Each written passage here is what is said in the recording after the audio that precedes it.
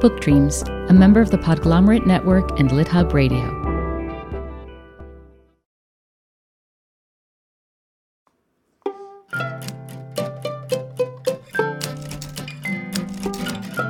Hello, and welcome to Book Dreams, the podcast for everyone who loves books and has ever wondered about them.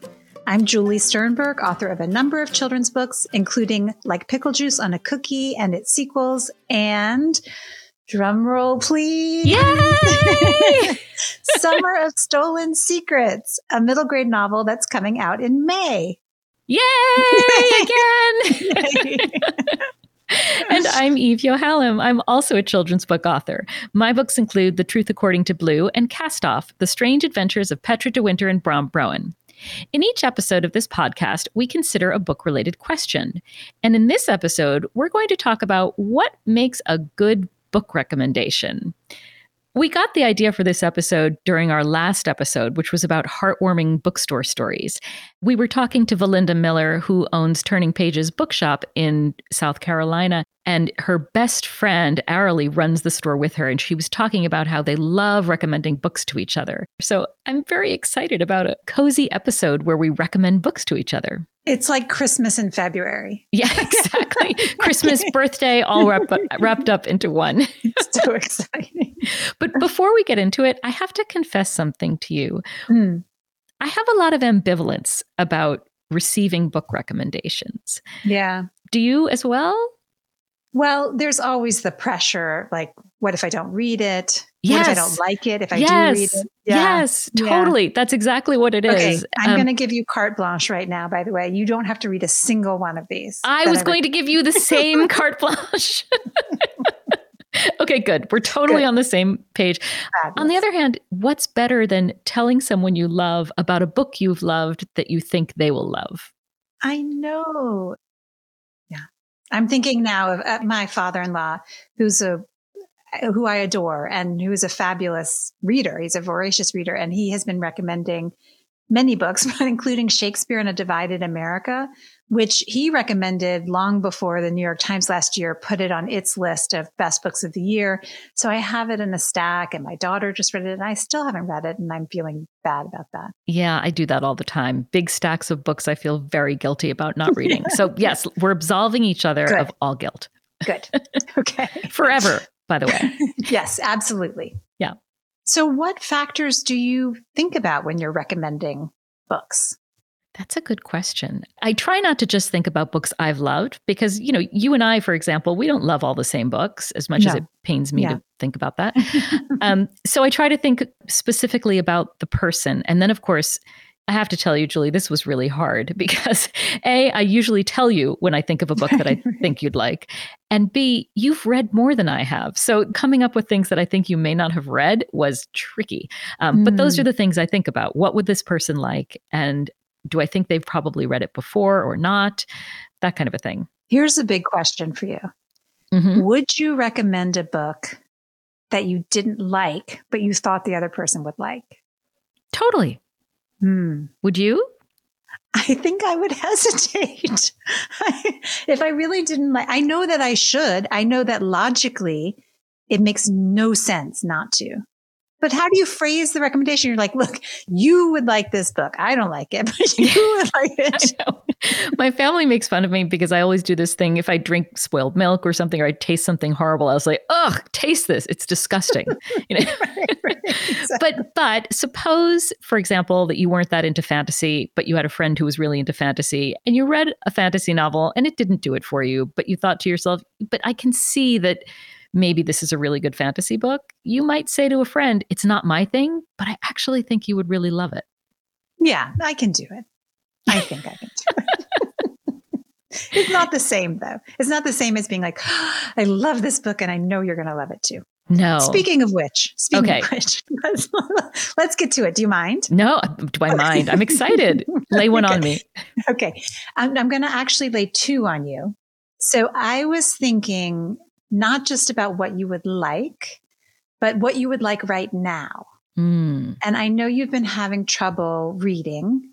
So I decided my first category would be slender, lovely reads, like a cat nap, like brief and revitalizing. Oh, I love all of those descriptive terms that you're using.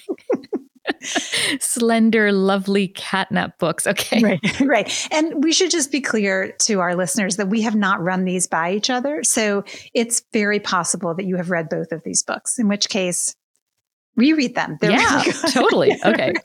Okay. The first is Elizabeth von Arnim's The Enchanted April. No, I haven't read it. Okay. It's a small book. Mm-hmm. It's about 3 women who don't really know each other, and they're each unhappy in their own ways. And they desperately need to leave dreary London. And they find an ad for a beautiful villa for lease in Italy. And they find joy there in unexpected ways. Oh. It's so pleasant. And I feel like even though it's about Italy, the fact that they found a house for let, yes, like you could actually envision doing that, even though it's COVID. You know yes, what I mean? Yes. So. Well, and it's reminding me of the BBC series, The Durrells in Corfu, which I watched with Maya at the beginning of quarantine. Yes. And I loved more than words could say. So it is reminiscent of that. And if you haven't seen the Enchanted April movie, then after you read the book, you're in for another treat because it's a wonderful movie. Okay. Thank you. You're very welcome. That's first. Second, along the same lines, is J.L. Carr's A Month in the Country. I have also not read that. Oh, okay. Fantastic. This is a real gem. They both are. But even less happens in A Month in the Country, believe it or not. Sounds so familiar. Yes, exactly. So in this one, a World War I survivor whose marriage has broken up arrives in a remote English village, and he's tasked with restoring a medieval mural in a local church that people think might be valuable, but my recollection is that nobody really knows what's going on under there fully.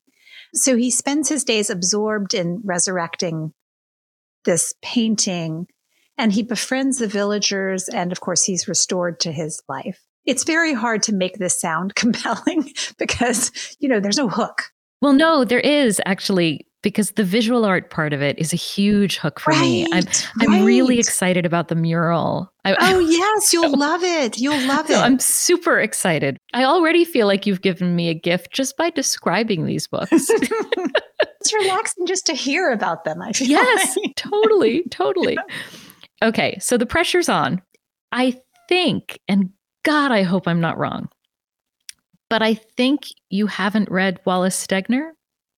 I have read Crossing to Safety. Okay.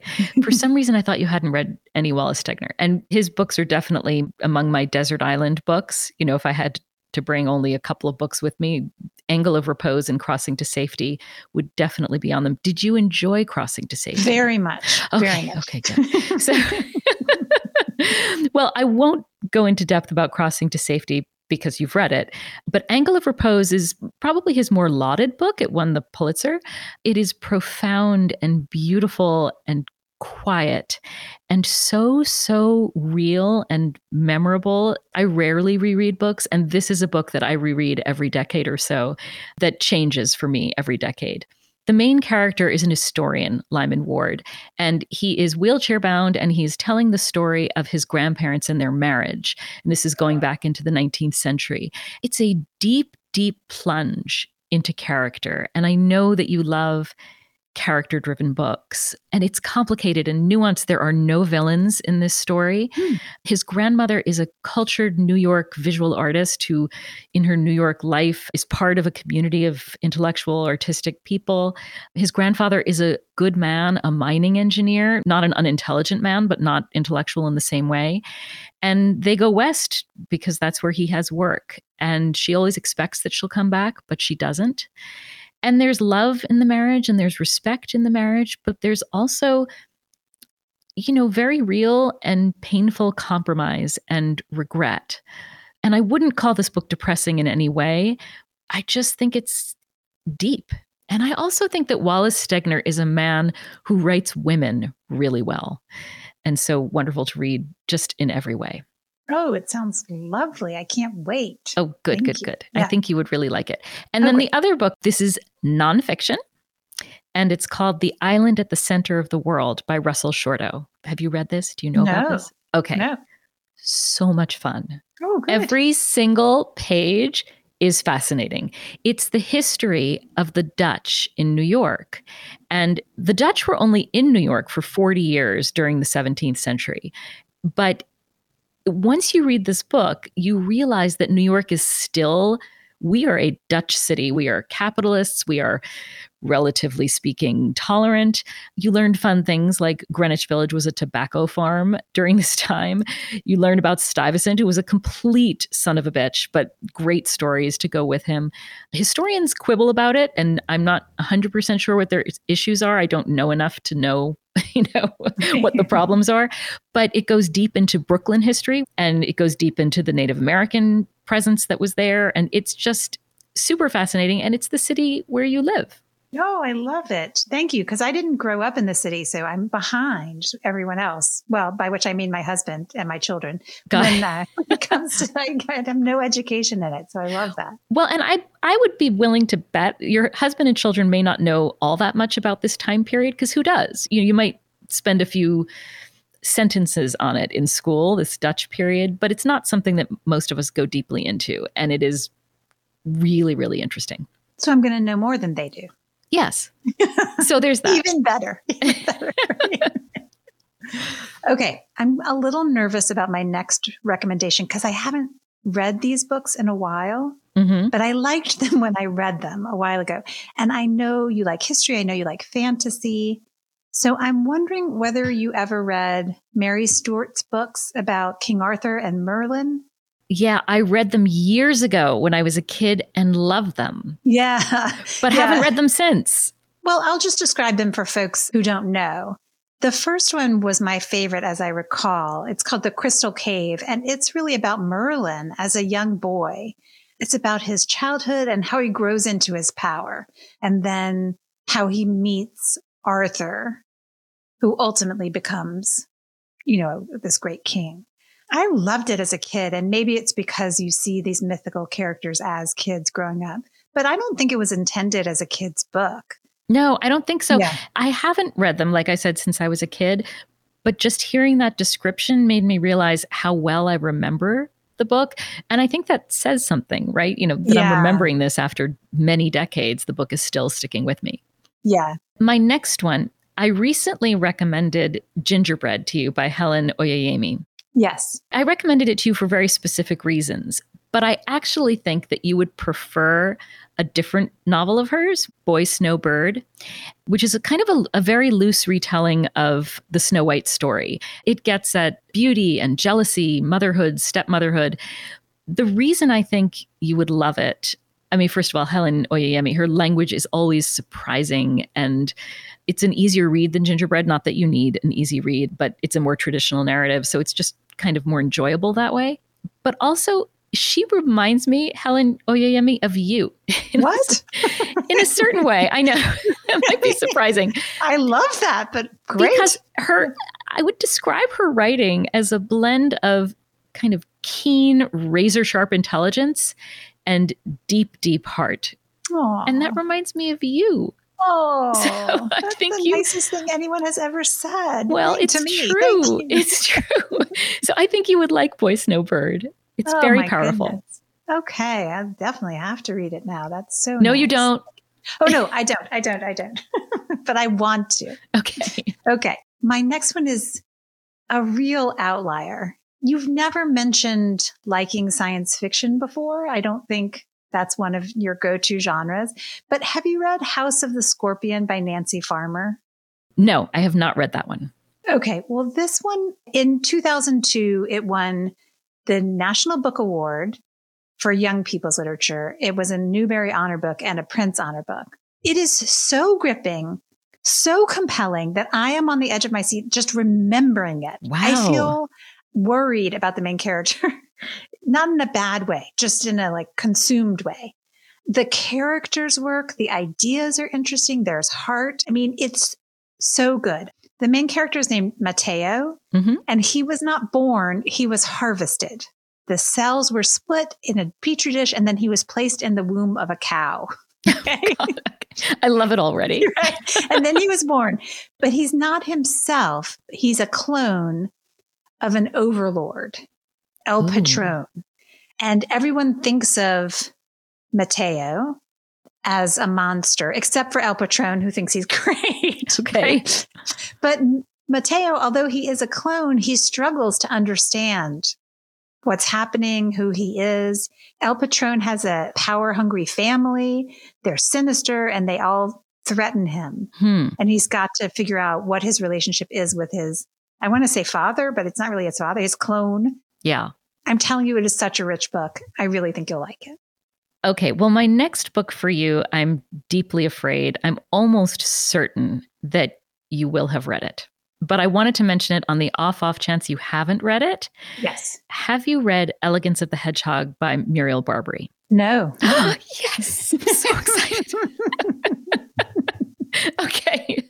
Joe and Maya loved it, and I read it on their recommendation, and I loved it too. There are two main characters. So one of the main characters is a cranky, misanthropic, ugly, unloved, middle-aged woman. Oh, say no more. I know. So you see why I thought of you. No. And she's the concierge, which is what we think of as the super of a fancy Parisian apartment building. And the other main character is a highly precocious 12-year-old girl who lives in the building and who has decided for completely logical reasons that she's going to commit suicide on her next birthday. Eve? Yes. I'm sorry. I have to go read this book. I know. We have to stop recording. There's a 12-year-old troubled girl and a cranky middle-aged woman. There's something magical about that combination for me. That's And as you, I'm sure, are expecting, their stories do converge. But I want to give you one warning, which is their stories don't converge until maybe 2/3 of the way through. And I didn't realize that before I started. So I was a little distracted thinking, well, they've got to be meeting soon. They've got to be meeting soon. So I want to manage your expectations to just kind of sink into their individual stories for the majority of the book. And then eventually they do meet because they're living in the same building. Good to know. Oh my God, these two characters, it's just a great, great, great book. Yay, I'm so excited. I'm so excited. Read it. Okay. My next recommendation for you, I'm going to start similarly, which is, I'm sure you've probably read it, but I want to recommend it because I think you'd like it. Okay. And it's Pachinko by Min-Jin Lee. I did read it and I did enjoy it, but tell everyone else just in case they haven't read it. Okay. So Pachinko tells a story that crosses 4 generations of an ethnic Korean family. I think it starts off in Korea in the early 20th century. Korea is occupied by Japan. Then it moves to Japan, and it keeps going through World War II to the late 1980s. It's just a sweeping family saga. It's smart and interesting, and it deserves to be a classic. It's really good. Yeah, I thought it was really good. And I loved the setting too, which was something I knew very little about the Japanese occupation of Korea. And during that time period, it was great. I'm glad you brought it up. Okay, last one. Also nonfiction. It is a book that's totally up my alley. So it's going to sound like, oh, I'm just recommending a book that I would love. But I think you would love because it's so much fun. And it's not the kind of thing you would ordinarily read, but I think you would really enjoy it. And it's very short. So it could just be like a fun diversion to read now. And that's Longitude by Dava Sobel. Do you know about this book? I've heard of this book. Did she write something about like Galileo? Yes, she also wrote a book about Galileo. She writes nonfiction about science and scientists. Yes. So this one, up until the 18th century, sailors had no way to measure longitude while they were at sea, which was a very, very, very big deal. I cannot overstate how problematic that was, because if you couldn't measure longitude, you had no way to pinpoint where you were, which is why sailors often ended up in the absolute wrong direction, or, finding continents they didn't think existed and thinking they were different continents and things like that. Yeah, well, you know that you're reminding me of our street addresses episode, which we just posted, but so much worse when you're in the middle of the ocean. Yes, definitely. So the British government offered a prize of £20,000, a fortune in the 18th century. And it was open to anyone who could solve this problem to figure out how to measure longitude at sea. And I'm going to spoil who won it because you'll know this going into it. The guy who won was named John Harrison. He was poor. He was an uneducated clockmaker. He solved the problem and he won the prize. And as you can imagine, all the fancy scientists and academics were, doing their best to push him to the side. And this whole competition is really fun. I would file it under the category of something you probably don't know a lot about. And it's just fun to learn about it. I love it. Thank you. You're welcome. Oh, this was so fun. Oh, yes. Let's just keep doing this every week. Episode. Yes. We'll get so old that we'll be circling back to rereading the ones we recommended in the first episode. Yeah, exactly. But for now, I think that's it for this episode of the Book Dreams podcast. Thank you so much for listening. Please subscribe if you haven't already. And if you like the podcast and think someone else would too, please rate and review us on Apple Podcasts or your favorite podcast player. Be sure to let us know if there's a book-related topic you've wondered about, and we'll try looking into it in a future episode. You can reach us for that reason or any other at contact@bookdreamspodcast.com. We're also on Twitter at BookDreamsPod and on Instagram at BookDreamsPodcast. You can buy books for your friends at your local independent bookstore or online at bookshop.org. Many thanks to our associate producer, Gianfranco Lentini, and to our theme music composer, Maya Polsky. You can find Eve at eveyohalem.com and me at juliesternberg.com. And check out the podcast website, www.bookdreamspodcast.com. Until next time, happy book dreaming. Happy book dreaming. Come listen to Book Dreams with Julie and me.